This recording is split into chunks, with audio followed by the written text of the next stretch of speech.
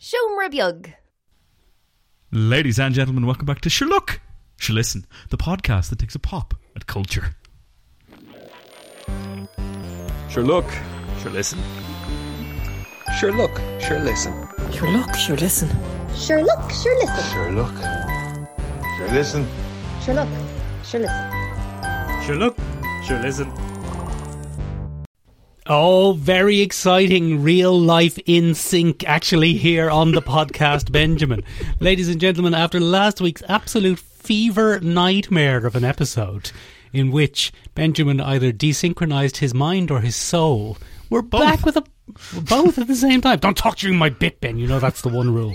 We're back with a normal episode. But sure, look, we don't have time to lambaste Benjamin for forgetting to record last week and then going back and spending 6 hours re-recording himself speaking to me in the void, because there's loads of stuff to look at, including Mr. and Mrs. Smith have a trailer. Justice League Crisis on Infinite Earths looked like it was done with Flash animation. Marvel's Blade has a game, which was announced at the Game Awards 2023, and we might even have a little looky at that. And our favourite segment, Who's in Deadpool 3? And are Marvel Fox just trolling us? And also, you've seen Doctor Who's Christmas special, The Jiggle. Well, it's not the Christmas special, Michael, but we'll get into that in a second. Michael. Come here to me. Sure, listen. What?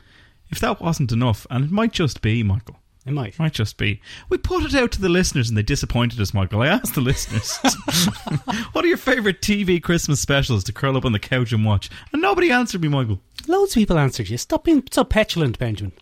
I'm a petty little child, Michael. But at least you're live this week. At least I'm live this week. Hopefully my soul and body and mind don't all desync at the same time and then travel the universe in search of me again and keep passing each other on the byways of the cosmos. But anyway, enough of Doctor Who. Come here to me. What? What's all this with Mr. and Mrs. Smith being rebooted? Oh, we're doing that first. I thought we were doing Deadpool first, Benjamin. You've lost your running order. What's all this multiversal stuff with bloody Deadpool? That's a very good question, Benjamin, and almost so spontaneous and not on the running order at all. There's loads going on in Deadpool 3, Benjamin. Yeah. And the big question is, how much of it's real and how much of it is just trolling? I don't know. Well, we don't know, Michael. Benjamin. For example, Benjamin, would you believe me if I told you one of the characters in Deadpool 3 is Jennifer Garner's Elektra? Boo. But I would believe you. Yeah, because it's definitely true. Yes, definitely. Yeah. Would you believe me if I said one of the characters was Ben Affleck's Daredevil? Yeah, go on. Why not? It might be. Hang on, though. Go on. Hang on. Do one Jennifer Garner and one Ben Affleck not kind of despise each other? I don't know. I don't think so. They're just Hollywood. Am I not given? Classic Hollywood divorce. Am I not given to understand in the Hollywood goss mill that they're not on the best of terms? Benjamin, I don't know. I don't pay any attention to Hollywood gossip, as you well know. Yes, it's true. You don't. Benjamin, you're not a man for the gossip. No, unless it's about what characters are in a film. Would you believe me if I told you that the Fantastic Car is in it? The Fantastic Car? Not the Fantastic Car, the Fantastic Car. Well, many cars would be considered fantastic, Michael, but I suppose from more of a subjective point of view, you know, perhaps if you'd had a classic car from your teenage years, you might consider it a fantastic car. If you had a family car that never let you down, got all your kids to their soccer practice on time and the like, that'd be a fantastic car. We call it football in this country, Ben. No, we call GA football in this country, Michael, and we call that dirty Sosnig game soccer. We don't. We call it association football. Association football. And I won't have another word said on the topic. Anyway, Benjamin, it looks like the Fantastic Car is going to be in it, but it is a normal car because it's got wheels. It's got wheels. Benjamin, how not that fantastic. Exactly. Would you believe me if I told you Cassandra Nova is going to be in it? No, I wouldn't. That's ridiculous. So, Charles Xavier's twin, who was eaten in utero? Yeah, but she's grand. She got better. Absorbed and then manifests as a psychic feminine rage kind of trope? Yeah. That's her. That's the one. that weird D-list villain of the week is going to be in... Yeah, the very same. Would you believe me if I Okay. told you Dakin was going to be in it? Wolverine's long-lost son from his one great love, Mariko? I'm going to say Mariko. I think I have that right. Who was actually raised by a different Weapon X program and taught to hate his father. And what makes him very unique is he has a mohawk, tribal tattoos, and 2 claws, and a third one that pops out of his wrist. Yeah. That's how you make different Wolverines. You make the third claw pop out of somewhere weird. And then they got really, really iffy when they got to Boner Wolverine. Boner That was very Wolverine. uncomfortable for everyone. Boner Wolverine's the worst Wolverine. Very sore. Very priapismic. Benjamin, would you believe me? Would you believe me if I told you who else is going to be in it? Would you believe me if I told you? I think that all of these people might be in it. But do you remember Deadpool 2? Yes, Michael, I do. Yeah. Vaguely. It wasn't as good as No, one. it wasn't. But do you remember X-Force in Deadpool 2? Yes, Michael. It was a red herring. It was just a big red herring. It was just a troll to, as you say, the fanboys. Yeah, it was a Rue de Guerre, Michael. Rue de Guerre, exactly. A Jason Fortune. Yeah, exactly. Yeah. So I suspect that all of these rumours we're seeing of all of these characters who are going to be in Deadpool 3 are probably mostly true. But I think they're going to be little more than cameos and jokes. I hazard a guess, Michael, Go on. that this is going to be based very loosely on Deadpool Kills the Marvel Universe. Have you read that Yes, comic? go on. Yeah, so Deadpool gains sentience of the fact that he's in a comic book and sets about destroying the universe he is confined to in order to wreak revenge on his creator eventually. And he goes about killing everybody in the universe, and he pops up and he's like, bloop, gotcha. Yeah. He pops up again, he's like, bloop, gotcha. Maybe it'll be that, because it also appears that we're going to get Sabretooth. Oh, is it Liev Schreiber? No, it's Tyler Mane. Is that the original? Yes. Get out of town. And it looks like we might also be getting Toad. Toad of, famously, do you know what happens to a toad when it gets struck by lightning? Michael, fun fact about that for you, right? Go on. Apparently, Halle Berry did that entire film in a Kenyan accent. Yes. And put in hours, Yeah. and I mean hours with a dialect coach to get it just so. And then Bryan Singer came along when the film was wrapped. Yeah. In the can, as it were. And he went, nah, don't like it. Make her dub it all over. Do it again. Do it in a normal American voice. Proper normal American. So apparently we got a great performance from Halle Berry, says everybody. Especially Halle Berry. Especially Halle Berry. And, Bryan Singer, the dirty old minger, he made her re-record the whole thing and overdubbed it into his film. Benjamin, I'm going to do a little joke for you here for sewing nerds. But would you say that Singer really stitched her up? Oh, ew. That's two-layer joke, ladies and gentlemen. If you're not sure what that is, just type Singer into... Two-layered joke. Just type Singer into Google Images there, see what comes up. The best... Well, actually, Singer sewing might be the key term. Don't type in Bryan Singer, because then you'll just get a picture of director and alleged sex offender Bryan Singer. Alleged. Yeah. Anyway, Ben. He is, though. Speaking of alleged criminals, Mr. and Mrs. Smith is back, but this time they're not the world's most sexiest people. Ah, well, Donald Glover is one of the world's sexiest people. He's pretty fucking hot. Oh, yeah, and what's wrong with Mrs. Smith, Ben? What are you trying to say? There's nothing wrong with her. Oh, you didn't let me get to Mrs. Smith. Maya Erskine, also a hot item. A hot ticket as in the you world. would. Yes. Anyway, they're back. Yeah, so 2005, we got the mid-film, to quote the kids, Mr. and Mrs. Smith, which is Brad Pitt and Angelina Jolie that started off their tumultuous love affair that ended in a horrible divorce and many awful accusations from his children towards him. Oh, really? Is that true? Yeah, so here's hoping that doesn't happen to Donald Glover. Yeah, well, I don't know if these two are going to get married on the back of this. Probably not, given that Donald Glover is already married. Well, so was Brad Pitt. Oh, that's true, I forgot. I forgot. Yeah. Just all around not great stuff from the gang. Classic Hollywood goss. This is so interesting because it looks to be... It's got a heck of a cast, Michael. Go on, who's in it? Is Donald Glover in it? Donald Glover. Maya Erskine is the name of the young lady. We've seen her in loads of stuff, Michael. Go on. She pops up all over Name the one place. thing. Paul Dano is glimpsed in the trailer. Ben, you're thinking of the Riddler from Batman. Yes, but he's in this. He's the next door neighbour in this, by the looks of things, Michael. He'll probably turn out to be an enemy spy. Probably. Ron Perlman's knocking about in there. He's got big old teeth, hasn't he? He does. Michaela Cole, Michael, of Chewing Gum fame and This May Destroy Me. Never heard of is there. Noted bather in the piss of Transformers, John Turturro is there. He's a great actor, John Turturro, but remember that one film he was in where a robot pissed on him? That ruined him for everybody? Yeah. Never lived that down. That's all he's ever going to be remembered for. Sarah Paulson's knocking about. I saw her. She's a therapist. She's a therapist. She's probably an enemy thing. Everybody's favourite big bloody Swedish vampire, Alexander Skarsgård's knocking about. Is old Alex Skarsgård in it? Benjamin, what is this? Is this a gritty retelling of the story of Mr. and Mrs. Smith?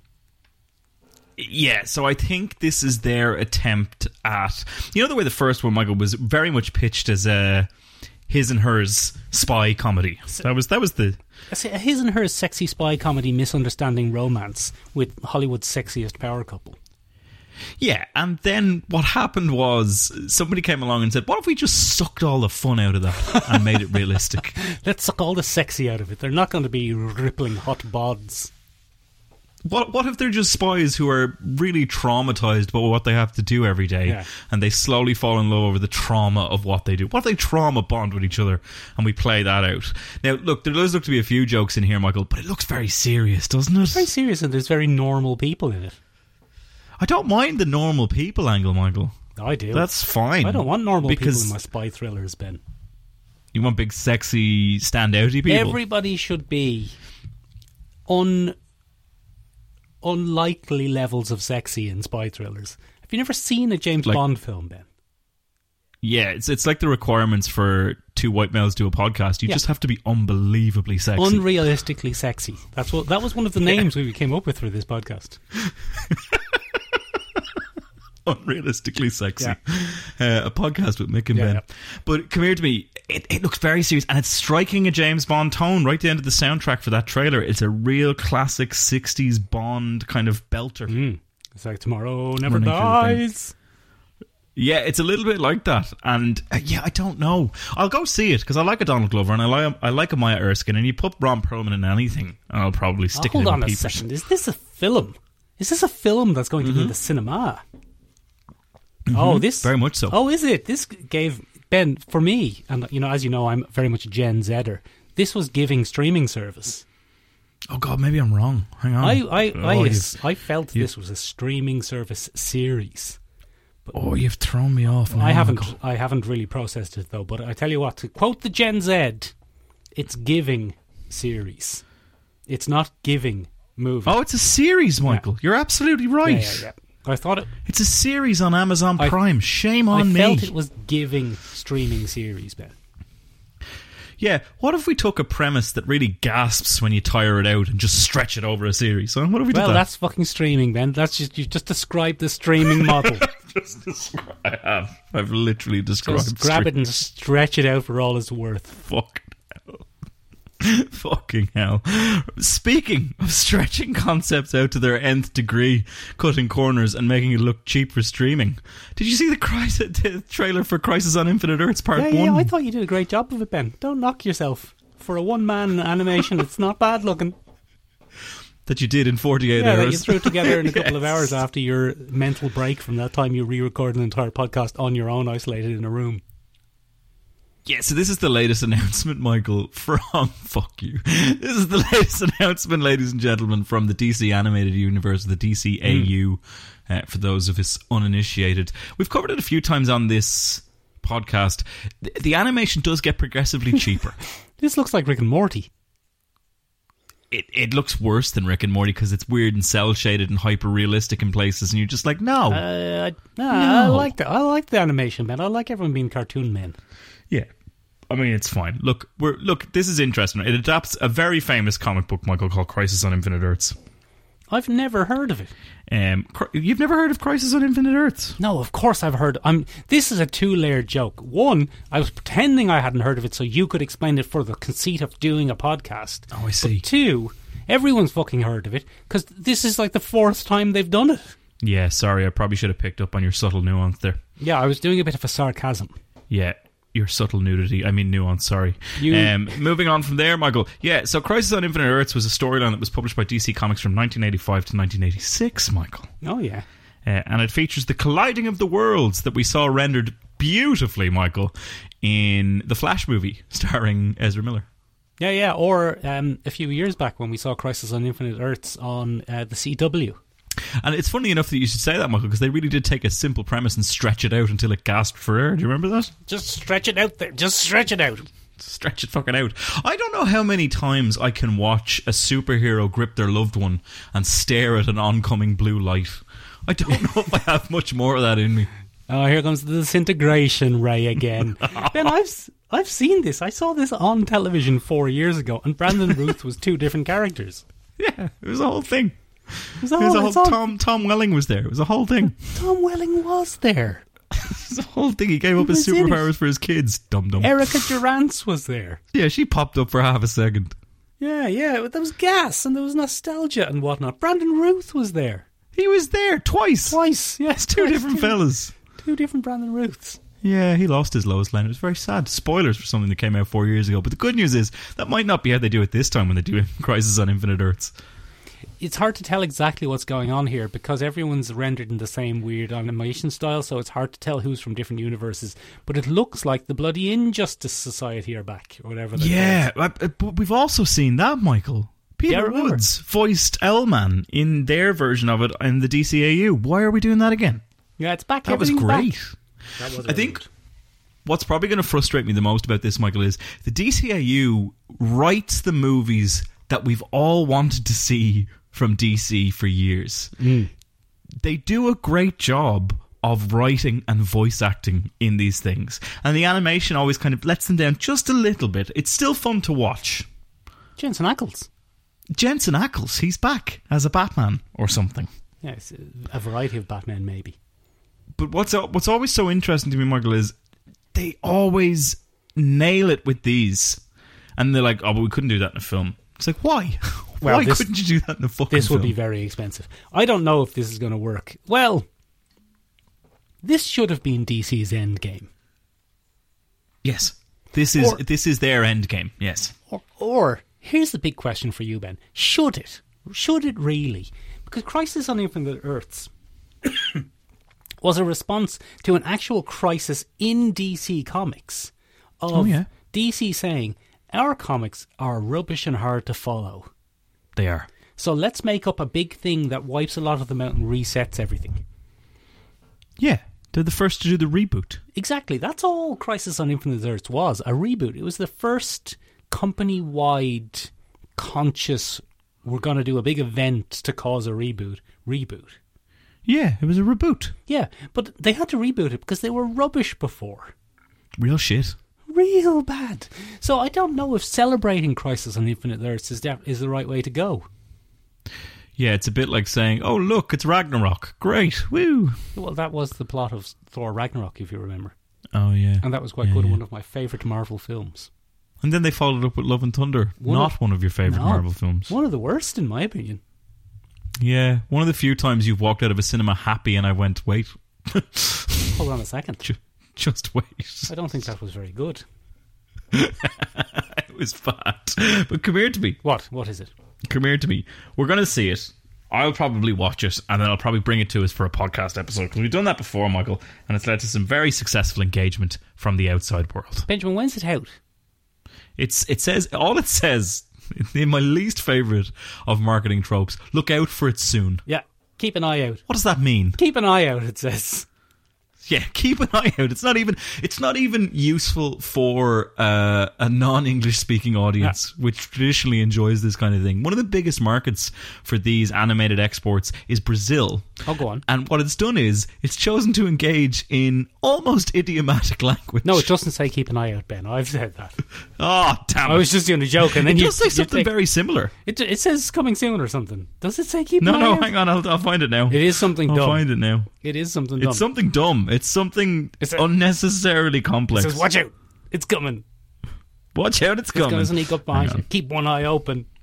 No, look out! Yeah, look out for it. Okay, look out for it on digital. They're not even releasing it physically. Look out! It's not on a streamer. It's not anything like that. You buy a single copy of it somewhere. Just stretch the arse out of it. Anyway, Benjamin, we'll probably see it. Speaking though of terrible things, the Game Awards was on this bloody Christmas. Yeah, very good, Michael. Very smooth. Very nice. Yeah, the Game Awards were on, Michael, and ooh-wee, was it contentious. There's been a bit of backlash. Has there? I haven't heard any of this, and I'm coming at you, Ben. Yeah, because, the gaming community, yes, Michael, very, very even-keel bunch of lads. Go on. I see you've got your tarring brush out. Yes, yeah. But go on. It's big, it's huge. It covers a vast swathe. Yeah. It's a two-handed tarring brush. Yeah. I'm ready. I'm actually holding my hands off screen there, so there might be a tarring brush suspended over me. Mick will never know. Massive tarring brush. Mick will never know. So one of the major things that has happened in the gaming community this year, Michael, is there's been a wave of layoffs in game studios. Go on. So several game studios have let go of quite a few developers and background staff that make these games, which is, first of all, very, very bad. There was a big controversy, Michael, about a group of developers in, I'm going to get this wrong, Canada. Not Canada. This is going to get me. A different country. Yeah, a different country. But anyway, they basically won the right to start a union in the United States. Okay. And they won it, and there was a huge success at the end of last year. Right, and as soon as their contracts were out this year, the company went, you're gone. Oh, very good. So they didn't break any rules. They just didn't renew the contracts for every last person that voted for the union. Oh, good. So that's very dark. Get them First of all, Get them out, Benjamin. Technically, they're right. Get them Technically. out. Just stop working in America where there are no labour laws. Stop working in America. It's not a great time. But anyway, the other major controversy was there was nothing said about those layoffs at the Game Awards where we're honouring devs. So, first of all, a little bit of political hush-hushing. Okay. Which is fair enough. It's supposed to be a happy time, I suppose, and blah, blah, blah. But the other major criticism was they gave the winners almost no time to speak when they got the reward. Yeah, because they had to get all the celebrities on stage instead. Yeah, so that was the big kind of kick in the teeth. There were a few moments that made people go, yeah, okay, but I'd like to thank everybody who voted for us and got us Game of the Year, and then Wrap it up. Wrap it up. Literally, Michael, there's a huge screen at the back of the thing that anyone on stage can see, and as devs were speaking, please wrap it up, was something that would flash on the board. I'm not kidding. That's not a joke. It's not a bit. Yeah, it was great. Wrap it up. Literally there at the back of the room. Okay. So this was told to be the thing, and then that happened a few times, and there were a few other interesting things. Baldur's Gate 3 won. Oh, good. That's a good game. Which has caused a little bit of controversy for several reasons. Oh, go on. Number one, the Spider-Man 2 fanboys are outraged. Oh, because they like Spider-Man 2 more. They like Spider-Man 2 more, so they're not happy with that. Number two, Hogwarts Legacy. Is it Legacy? I think it was Legacy. Yeah. Legacy of... didn't even get nominated, Michael. Right. Because J.K. Rowling is a TERF and people don't like them. But what then happened was people were saying, oh, it was overlooked and blah, blah, blah, blah. But a lot of streaming channels went against calls to boycott this game because people don't like J.K. Rowling. And they've kind of staked their careers on it. So they were a bit annoyed when it didn't even get nominated. Many people thought it was Game of the Year, to which everybody else went, nah. I don't know if many people did think it was Game of the Year, Ben.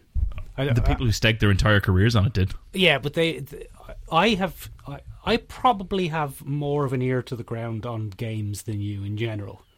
And I have not heard any legitimate games journalists considering Hogwarts as Game of the Year. It's not in the conversation. So there might have been a small amount of agitators who were suggesting it should be nominated. And if you don't nominate it, you're giving in to either the extreme right or the extreme left. But end of the day, it is not that good a game. No, it really isn't, and it probably didn't deserve to even be nominated, which is good because it didn't. It's not an awful game. It's not a terrible game. It's just nowhere near Game of the Year. Yes. So I don't know. That sounds like a little bit of finding something to fight about. Yeah, it's weird. Yeah, I mean, the gaming community generally will, but we'll get into that another time on another podcast when we feel like being cancelled. Just got a big whack of a tar brush there, your big giant tar brush. Swooped it down. I'm getting pretty good. Lots of practice. If you're wondering what it looks like, ladies and gentlemen, if you've ever seen those large claymore sword practice videos on YouTube or TikTok where the guys are like swinging it over their head and doing very swift movements, that's how I practice. I'm just out there. Like that Irish guy. Swinging a tar brush. Like that Irish guy who shouts for the Emperor. Benjamin, you're like, you know when you watch like satisfying videos of like a really skilled plasterer, just like you're like that, but you're tarring entire groups with one brush. I'm very good at it, Michael. Deftly. So it was later revealed, Michael, that this was actually a stipulation by the Game Awards. Recipients were told that should they win, they would be given 30 seconds. Yeah, because they had to get Timothée Chalamet up there, Ben. Yeah. So this was summed up kind of in what is now a viral tweet, Michael.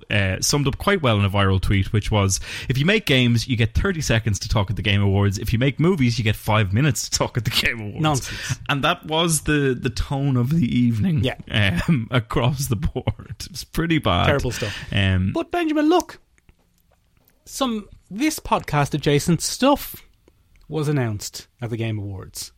Yes, absolutely, Michael. We got a mini trailer, and looks to be the only adaptation of Blade we're going to be getting anytime soon, but Blade's getting a video game. Speaking, Benjamin, of tarring an entire type of people with one brush, you famously didn't like this trailer because you really hate the French. I thought that was going in a different direction there for a second, Michael. Very good. Vampires. Yes, vampires. I'm not a big fan of vampires. Benjamin, you've confused the French with vampires again. No. Well, I mean, this game seems to be the French versus vampires. And I mean, are there any losers in that battle? No, they're going to wipe each other out, hopefully. Fingers crossed. How's the old brush going? We love the French, ladies and gentlemen. Mick and I have encountered many French people over our lives. So many. The French, grand bunch of lads. Grand bunch of lads. We got a bizarre, I wouldn't even call it a trailer, Michael. It's very much a teaser. But we get a little glimpse into what Blade's up to. He's getting a haircut. He's getting a haircut, Benjamin, and he's saying, I don't bite. But he does sometimes. He does sometimes if he's peckish. No. If he's he's losing a bit of control. If he hasn't got any Preparation H or whatever it's called. Yeah, it's definitely Prep H. Hemoglobin, that's what it's called. Don't look that up. Don't look it up. Come here to me. This is definitely not voiced by Wesley Snipes, which is a shame. No. Missed opportunity. Or Mahershala Ali. Who's apparently going to be in a Blade series. That Blade series is never coming out. Movie. Benjamin, you're really off the ball today with movie/series. All right, fuck you. I've got a whole running order here and research to get through. So, do you know what? Sometimes I drop the ball, and if it's a movie or a series, oh, fuck Ben. Well, look at it this way, Ben. If you don't like what I'm saying, you can just delete my whole half of the audio and then re-record it later. No, I can only record my half of the audio, Michael. That's how it works. Absolute fever dream. So funny, ladies and gentlemen. We are unravelling at the seams here, ladies and gentlemen, on this particular thing. Not as much as the Marvel Blade series, though. But yes, the Marvel Blade series is done. It's over. It's done. It's not happening. No, but come here to me. We got a trailer for this. It's him in France. It gets confirmed by the... I couldn't tell if it was New Orleans at first. They quite often like to put blades in New Orleans. But in this case, it is definitely Paris, because we see a little revolving shot of the Eiffel Tower, which is apparently... I'm guessing that it's under vampire occupation, because everyone is aware that the curfew is coming, or it's infested with vampires. But yeah, it seems to be infested, because if the vampires were in charge, why would they do a curfew? Yeah, they probably wouldn't. They'd be like, come on out. They'd do a reverse curfew. Yeah, reverse curfew. Everybody has to get out of their houses when the sun goes Everybody down. out. It's dark. Everybody get out and get sucked. Everybody... Oh. Okay, right. Well, moving on from that. Ben, do you think they call Blade La Lame in I French? hope so. If it's anything... No, if it's anything it is like... La Lame. If it's anything like our games, Michael, everybody gets a French version of their name. Yeah. I think that would be good. Yeah. Je suis La Lame. Je suis le lamb. But you have to do it in a black guy voice that neither of us is going to attempt to do. Nah. Because we're not we racist. won't do that. We won't do We're not that. racist. That was the other name for this podcast. Definitely not racists. Anyway, what's going on, Doctor Who? Yeah, so Michael, speaking of not being racist, Doctor Who has its first black doctor. Oh, is that what was going on? Yeah, so I have only tuned into one of the 3 60th anniversary specials, and that is the third and final installment, which is The Giggle. It's called The Giggle. The Jiggle, yep.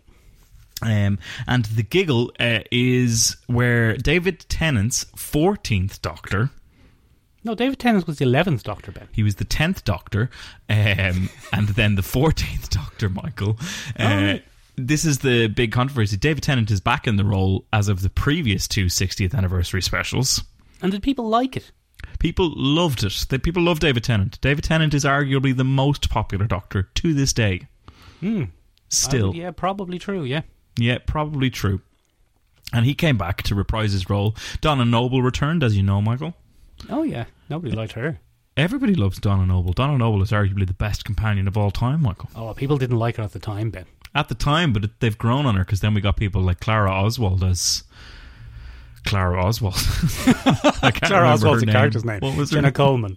Thank you. Jenna Coleman as Clara Oswald. Jenna People Coleman didn't like as that at Clara all. Oswald was great. Yeah, no, she wasn't. She was. She but- was the girl who lived or whatever.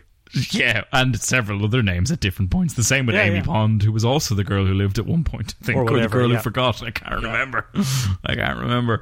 I know Rory was the man who waited for a while. That was. Anyway, we'll get into that another time, Michael. This is the third and final 60th anniversary special, which led to the regeneration and the introduction of Ncuti Gatwa as the Doctor. Oh. Yeah, and I've researched this to within an inch of my life, Michael, so that I didn't get it wrong. It's spelt with an N and a G, but it's Ncuti. That's how it's pronounced. Okay. Ncuti Gatwa is in as the Doctor, but how we get to that point is quite interesting, Michael. Russell T Davies has taken back over from Stephen Moffat, and Who fans everywhere, Whovians, is that what we call them? Whovians is what they call themselves. Whovians have rejoiced at this, Michael. Benjamin, I call them Whoers. Hooers, which is probably going to get us in trouble, but let's stick with it. Let's do that, Michael. Big Whoers. Big old Whoers. So come here to me. The Whoers are mad for the return of Russell T Davies because he's great. He's kind of the man who regenerated the series in the first place. Little Doctor Who pun there for people. Little pun for you there. Yeah, he came up with the 9th Doctor, Christopher Eccleston, and he got Rose in there, who is probably the most popular companion of all time. It's Billy Piper. It's Why Billy do you gotta play Piper. those songs so loud? Because we want to. I forgot Billy Piper had a pop career. She did, yeah. And then she married radio DJ Chris Evans. And then she divorced him. And then she became Doctor Who. And then she became Doctor Who. Yeah. No, she didn't. No, it didn't happen. No, Sorry, she was never Rose. mind. She was Bad Wolf. Yeah. So it's pretty interesting, Michael. This brings the return of a villain from 1978. Oh my God, who is it? I know, it's the Toy Maker, Michael. No, that's a villain from Batman. No, it's not. It's the villain from Superman, but also Yes. a villain from the Doctor Who verse. What's he up to? He is So the way that David Tennant's 14th Doctor described him, I'm sorry, Michael, I've made a complete mistake there. It's not 1978, it's 1966. He was in the first ever series of Doctor Who. Oh my God, that's so with long William ago. Hartnell. Yeah, go on. And he was known in that as the Celestial Toymaker. Oh. And he is, in a classic kind of comic book sense, he's a Q. He's a Q from Star Trek. Oh, he's one of those weird, capricious, omnipotent beings. Correct, yeah. But the Doctor fears him wholly because he is a being from outside of their timeline or universe or realm. He comes from another dimension and he forces his way in. So he's a mix of that classic capricious, omnipotent being that you just described. He's a Mr. Mxyzptlk. He's a Q. Yeah. He's a Rick, I guess. Bit of a if Rick. you wanted to look at something like that. Okay. But he's known as the Celestial Toymaker, and there is only one rule for dealing with him, is that he is bound by the rule of games. Oh, he's like Mr. Mxyzptlk. Yeah, so there's one rule for Mr. Mxyzptlk, and that is if you want to get rid of him, you have to get him to say his name backwards. Yeah, you have to trick him. Which is very difficult. He has to say or write his name backwards. If you want to get rid of Q, you have to beat whatever conundrum he puts to Picard that week. Yeah. Or you have to provide an answer as to why humans don't deserve to be absolutely genocided off the planet. Yeah. Won't satisfy the IDF, obviously. Obviously. They won't be happy until all Palestinians are genocided off the patch of earth that they took and colonized. Keeping it topic. That's still news. That's for our other podcast, Why Israel is Wrong. So, anyway. Yeah. Go on. The Celestial Toymaker is exactly one of those beings. Doctor Who beat him all the way back in 1966, and we thought that was the end of him, Michael. No, it's never the end of him. We thought that was the end of him, but it's not. So, in one of the 3 anniversary specials, Doctor Who stands at the edge of the universe and throws salt over his shoulder. Oh, and it gets in the Mr. Pixel's eye. No, it's a game. He's playing a game, and at the end of the universe, he plays a game, and it opens up a crack in their universe for the Toymaker to slip back through. Oh, no. Yeah, and who plays him in the reboot, Michael? David Tennant. Neil Patrick Harris. Oh, he's good, isn't he? He was great in The Matrix. He was great in... What? He was in The Matrix. He was rubbish. Was he in The Matrix? The new The Matrix. Get fucked. I'm not watching that. I'm not watching that. I don't have time to be watching that. I have to watch Doctor Who specials. So he plays him in the new one, Michael, and he's great. It's Neil Patrick Harris having a pantomime, essentially. Sometimes he's a German, but he's a German like we'd be a German at the D&D table. Good. So he literally talks like that. And the thing and this and that, and we like this, and the Doctor is recognizing me now, yeah? And it's a whole bunch of that. But sometimes he's British. When he's being serious, he's British, because he was British in the original 1966 version. And so he plays around with that a lot. And he's quite a good villain. He's able to break the rules of the universe. And that puts Doctor Who on the back foot, because there's no logic that he can play against him. So the only way to beat him is to challenge him to a few different games, Michael. Oh, very good. What does he challenge him to? Baldur's Gate 3? No, he doesn't go for any of the Vidya games, Michael. He doesn't go for any Legacy. of those. I would have enjoyed... Legacy. I would have enjoyed Neil Patrick Harris and David Tennant playing Tekken, for example. That would have been... Yeah. That would have been good. I'd have watched that. Yeah, but he doesn't Mario do that. Kart. They play classic games, Michael. So the first game they ever played together, way back in 1966, was... I'm not going to be able to find it. Burt Bacharach. But yeah, we'll say for the purposes of this, it's Bacharach, Michael, but it isn't. However, the second game they played together is a simple game of Cut the Deck, which is highest card wins. Oh, yeah. Okay, ace is high for the purposes of thing. Sorry, they play Blind Man's Buff in the original, Michael, I think, which is weird. A muscular blind man. A muscular blind man. Blind man is buff. But come here to me. They play Cut the Deck in this one, and then the second game is the game of catch, Michael. But the game of catch is very controversial, because what we get is an absolute shattering of Doctor Who lore, because the Toymaker decides it's best 2 out of 3, which is the golden rule of games, Michael, apparently. Oh, okay. Best 2 out of 3 is like the celestial core rule. I see. Across planes and dimensions for all of this. And the Toymaker is bound in kind of classic deity fashion. Not only is it not a matter of him not playing by the rules. He is confined by the laws of reality. So basically, spoilers for this. This is very important. Spoilers for this, but the Toymaker loses the third game, and he literally gets folded out of reality. Oh, very good. He has no choice. He tries to protest and do all the other things, and he just gets folded up and knocked out of reality because he lost the game and he made the bet. But anyway, the way that this comes about, Michael, is that they shatter every bit of Doctor Who lore that exists for regeneration. And this is how we come to find Ncuti Gatwa in his role. The Toymaker takes exception to the fact that he loses the second game to Doctor Who, and then he says, best 2 out of 3. So I'll see you for the third game.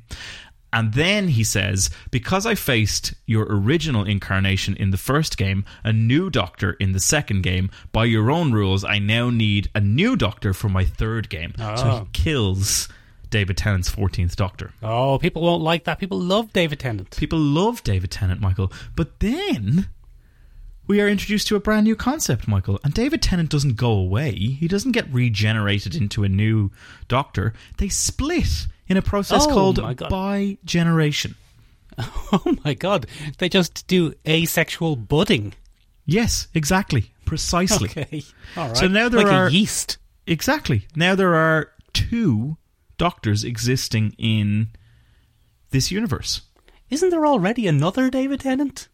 Yes, he's knocking around. He's in a separate reality that he can't go near. He's out living his best life with Billy Piper. Yeah. Oh, yeah. Okay.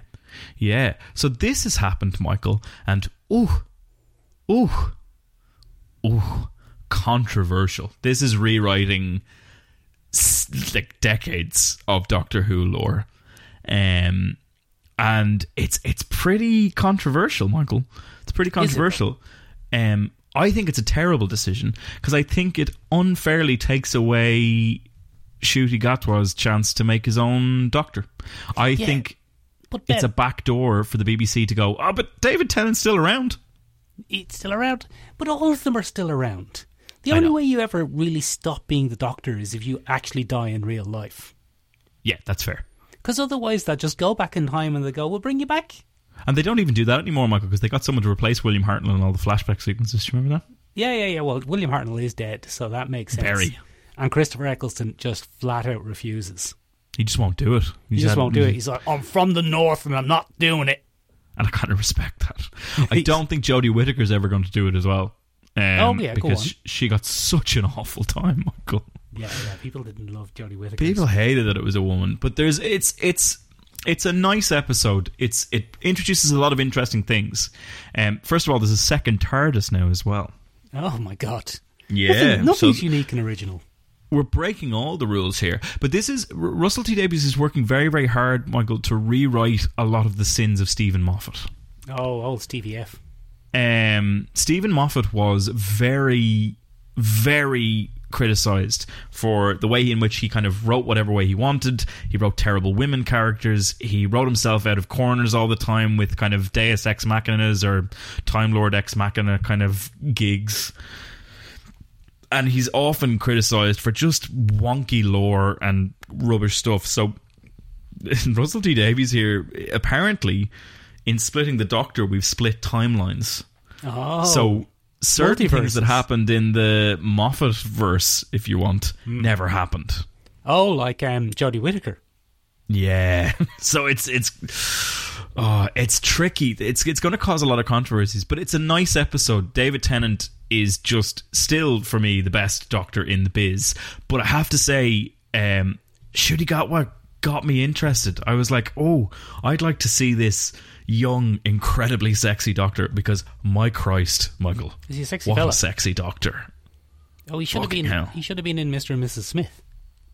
He should have. Do you know what? I'd be more inclined to watch Mr. and Mr. Smith if it was Ncuti Gatwa and Donald Glover. I would watch the shit out of that. Yeah, very good. That's a great idea. Maybe we should pitch that to Prime. Thank you very much, Benjamin. I've had a great idea. It's just combining 2 other things. Ben!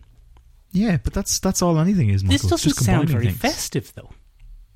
No, it's not. Because, Michael, Ncuti Gatwa's first kind of solo adventure is going to be in the Christmas special. I forgot that every Doctor Who Christmas special comes out on Christmas Day. Yeah, it comes out on Christmas Day. The ones that come out now aren't the Christmas special. They aren't at all. That was a 60th anniversary special, Michael. I felt like we only got past the 50th anniversary special, and then I forgot that time is linear and I'm just getting old. Yeah, unless it's Doctor Who. Was the 50th anniversary special the one where they pretended John Hurt had been Doctor Who? Yeah, that was the one, yeah. That was 10 years ago, Michael. Because Christopher Eccleston wouldn't come back. Yeah, he's never going to come back, Michael. He doesn't want to do it. Wasn't it mad that they had to imagine that John Hurt was Doctor Who because Christopher Eccleston's too stubborn? Yeah, it was silly. It's silly. Great stuff altogether. It's very silly. Yeah. But there's a lot of interesting things being played with, Michael. They throw out so much old lore, including introducing the possible big bad of this season, He Who Waits, which is very like a show that we just finished watching, Michael, called Loki. Yeah. The One Who Remains. He Who Remains. He Who Remains, yeah. So this is He Who Waits. And the way we're introduced to that concept, Michael, is the Toymaker gives a really good monologue on how when he entered into our universe, or the Doctor Who universe, it's not really our universe, he went about and he basically turned everything on its head. He claims to have met God and turned him into a jack-in-the-box. He met the gatekeepers of time and reality and beat them all at their games and turned them into puppets. And then he goes, there was only one player I didn't want to play with. And he goes, and that was he who waits. And I saw him hiding and I ran away. So there's one, and David Tennant's Doctor tries to push him on it. He's like, who's that? And he won't talk about it. And he says, that's someone else's game, so I can't reveal that yet. So we're lining up a few different things here, Michael, and kind of setting them up to go ahead. But it was a very interesting episode. It's beautifully done. It's a real return to Russell T Davies form. He's a fantastic writer of Doctor Who. I loved the Russell T Davies Doctor Who, and I really lost interest about halfway through Matt Smith's run because I was just like, there's no stakes. This is shite. This is rubbish. It's like vegan. No good. Who. Benjamin. Yeah. It doesn't sound very festive, though. No, it doesn't, Michael. Oh, was that a segue all the way back there? Yeah. You just it. fucking rough shot over my segue. But look, I'm glad you got to say that stuff about steaks. So, it doesn't sound very fucking festive, Ben. No, but luckily, Michael, we've got a whole bunch of festive TV treats you can stick in your eye holes. Fabulous. Fabulous bit of segueism. What's gone wrong with my timekeeping, Michael? Where have I just lost fucking that? all over the place. What time is it? We've got like 6 minutes left. Right. Fucking get through it. Get on it. Sorry. Yeah, there's Christmas TV specials and stuff you should watch some of that. Benjamin, Christmas. I didn't watch it for this again because I couldn't bear to do it. But the seminal Christmas special that we can't not talk about, let's get it out of the way, is the Star Wars Holiday Special. There are hundreds of videos and hundreds of podcasts, and if you want content of people shitting on the Star Wars Holiday Special, it's out there. You don't need it from us because, among other things, no great Star Wars fans are we. We're absolutely but not. I've watched it and it's fucking mental.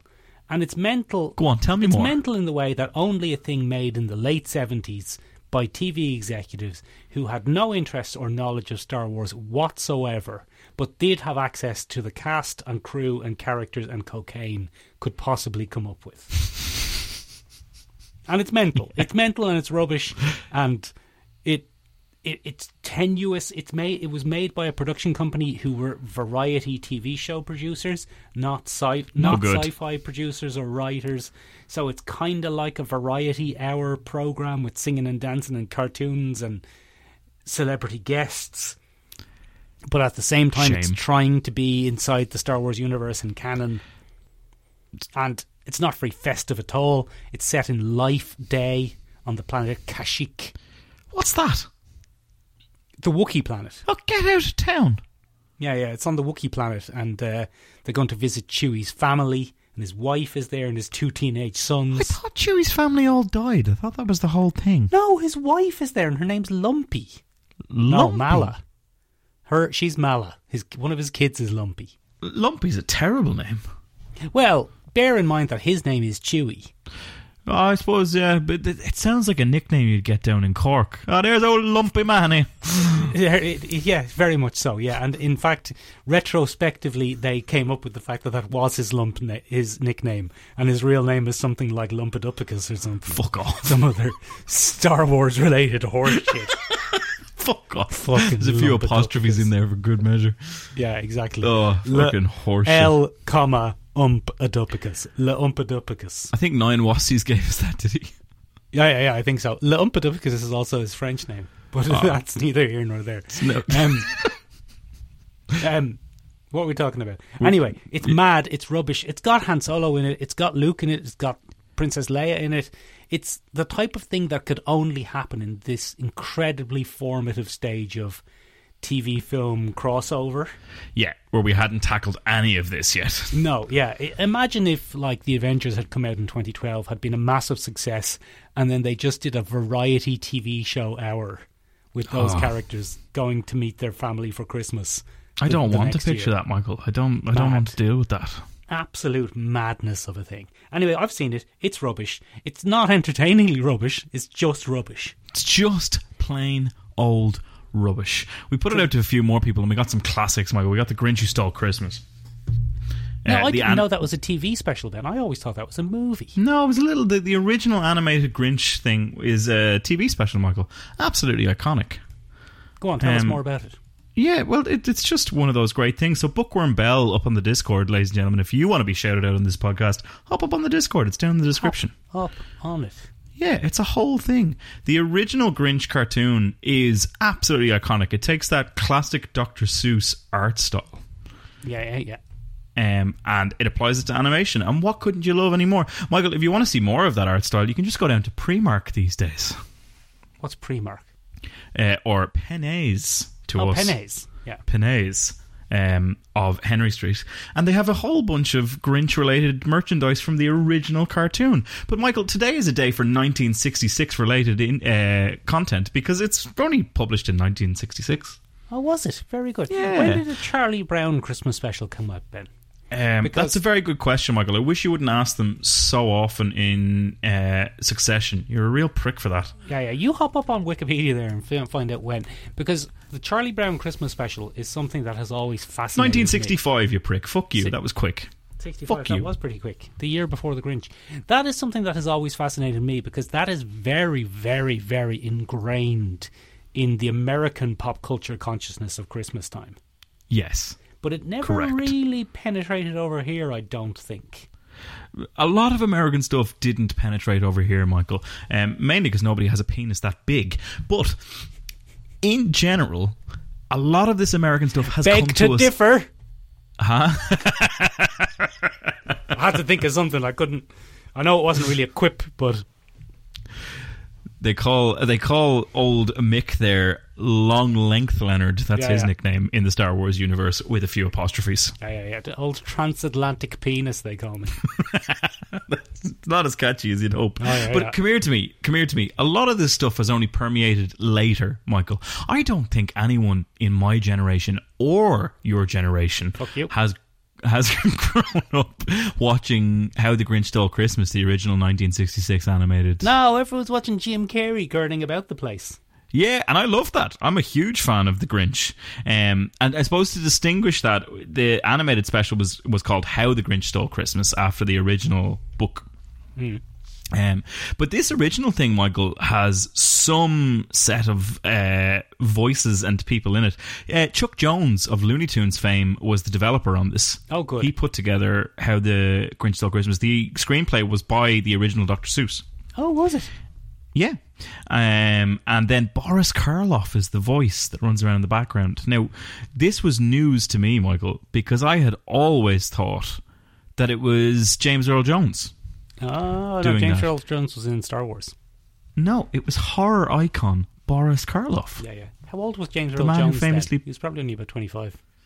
Yeah, so it probably wasn't him. So Boris Karloff was the narrator of the entire thing, and then Thurl Ravenscroft was the vocalist. That's a fake name if I've ever heard one. Ben, yeah, well, it's a stage name, but yes. Absolute the fakest name of all time. Thurl Ravenscroft, Michael, a fun fact, everybody knows him because he was the original Tony the Tiger who said, "They're great." Was he? He was. Delicious. Thurl Ravenscroft. Gave a lot of Voice kids of Tony the diabetes. Tiger. Benjamin, Yeah. what other Christmas specials are people enjoying? Some people gave us some absolutely classic ones, some very kind of non-American Christmas specials. One person hopped up on the Instagram. You can find that down below in the description as well if you'd like to go over there and have a look. And he told us the Royal Family. The Royal Family Christmas special where Denise gives birth, which is very, very, very centred to our neck of the woods as opposed to America. Your neck of the woods, maybe. Get fucked. The north of England. How dare you? How dare you? And that came from user Unskippable Dialogue on Instagram, which is a great Instagram name. I'm a big fan of that one. Well very done. But the ones that I always come back to, Michael, and the little soft spot I always have is Batman the Animated Series does an L Christmas special every once in a while, and I love them. Oh, very good. Because I thought I was a bit worried that we'd gone through an episode and we'd only talked about Batman the Animated Series once so far.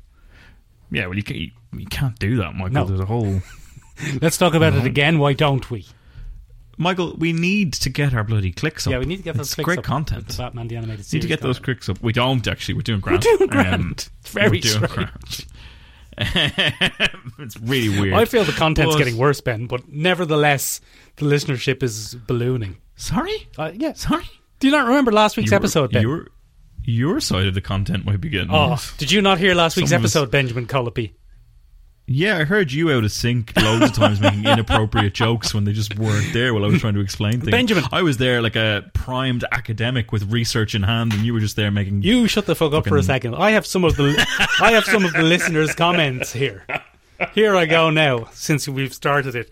What the fuck is wrong with Ben this week? Is he okay? That's what one listener wrote. Another listener wrote to me, Benjamin, in a private message on the Discord. It sounds like a smug part-time lecturer and his annoying student. Was that Shane? I'm not telling you who wrote any of them in particular. There was more feedback on how mad last week's episode was than any direct feedback I've had for the last few months. At least we know people are listening. People are definitely listening. You just have to do something weird and horrible, and then all of a sudden everyone's like, litmus test. "This is differently weird and horrible to how it normally is." Hurtful. One person said, "Did you do a new editing trick? It's a little bit strange." Yeah, in other words, shite. But yeah. Oh, here's a good one. My good friend and yours, I won't say the name. It's weird, serviceable, but weird. Yeah, no, that's fair. Anyway, what are we talking about? Sorry, Christmas. No, Christmas episodes of the classic thing. One of the big ones that always came out is Christmas with the Joker, Michael. A very good one. Oh, go on. Christmas with the Joker is where Joker takes over the airwaves for it's the 38th episode of Batman the Animated Series, and Joker escapes Arkham Asylum on Christmas Eve and has a special Christmas planned for Batman and Robin, and he kidnaps all of the GCPD and threatens to kill them at midnight over television broadcast. Now that is a throwback to a very classic run, the reintroduction of the Joker in the 1970s, Michael, where he took over the airwaves. Oh no, sorry, his first appearance back in Batman #1 in the 1950s, where he would televise and predict his murders and the time they would die. And it takes that trope and it runs with it on a Christmas Eve, Michael. Oh, and it's an old episode. Classic. It's an old classic. Holiday Nights came in the kind of rebooted Batman the Animated Series, the New Batman Adventures, which isn't really core BTAS, but it's pretty good. That's all I'm going to say. And it's the famous one where Poison Ivy and Harley Quinn are out in the town, and Batman is in pursuit of them while they go shopping, and then it's the famous one where Batgirl changes her costume in the middle of kind of a Black Friday throng of people to fight Clayface. No, Benjamin. The birth of many a lesbian. Probably, yeah, more than likely. I know that Harley Quinn is going to have an animated special coming up, so I look forward to taking a look at that. But that's really it, Michael, for this week. That's all the television Benjamin, specials that we have. Guy just hopped up on the Discord minutes before we finished recording and said The Simpsons Season 1 Episode 1, which is a fabulous shout. Is that a Christmas episode? It's very much a Christmas episode. It's the episode where they adopt the dog Santa's Little Helper. Oh, yeah! And it is Christmas personified. Early years of The Simpsons had some great Christmas episodes. There was also the episode where Bart steals the video game that he wants for Christmas, but it's too violent. Yeah. Early Simpsons had fabulous Crimbus episodes. And Halloween episodes. But you'll have to wait until next October to hear all our Halloween stuff, ladies and gentlemen, because we already did one of those. We did. 2 months of it, it felt like. 2 months of it. Ridiculous. Ridiculous. Ladies and gentlemen. Yes. We are nearing the end of the year. Next week's our last episode. Next week's our last episode for 2023. Oh my God, it's flown or dragged. Or dragged. I think dragged is probably... given last week's content, I think dragged is probably last week was pretty bad. But Ben, I tell you what, it was better than 2022. And 2021. Yeah. And most and of 2020. 2019. Yeah. So, anything's better than 2020. We don't talk about 2020. Yeah. 2022 we don't talk about 2020. But come here to me. The reason I say all this, Michael, is we have a little tradition here on the podcast. We do.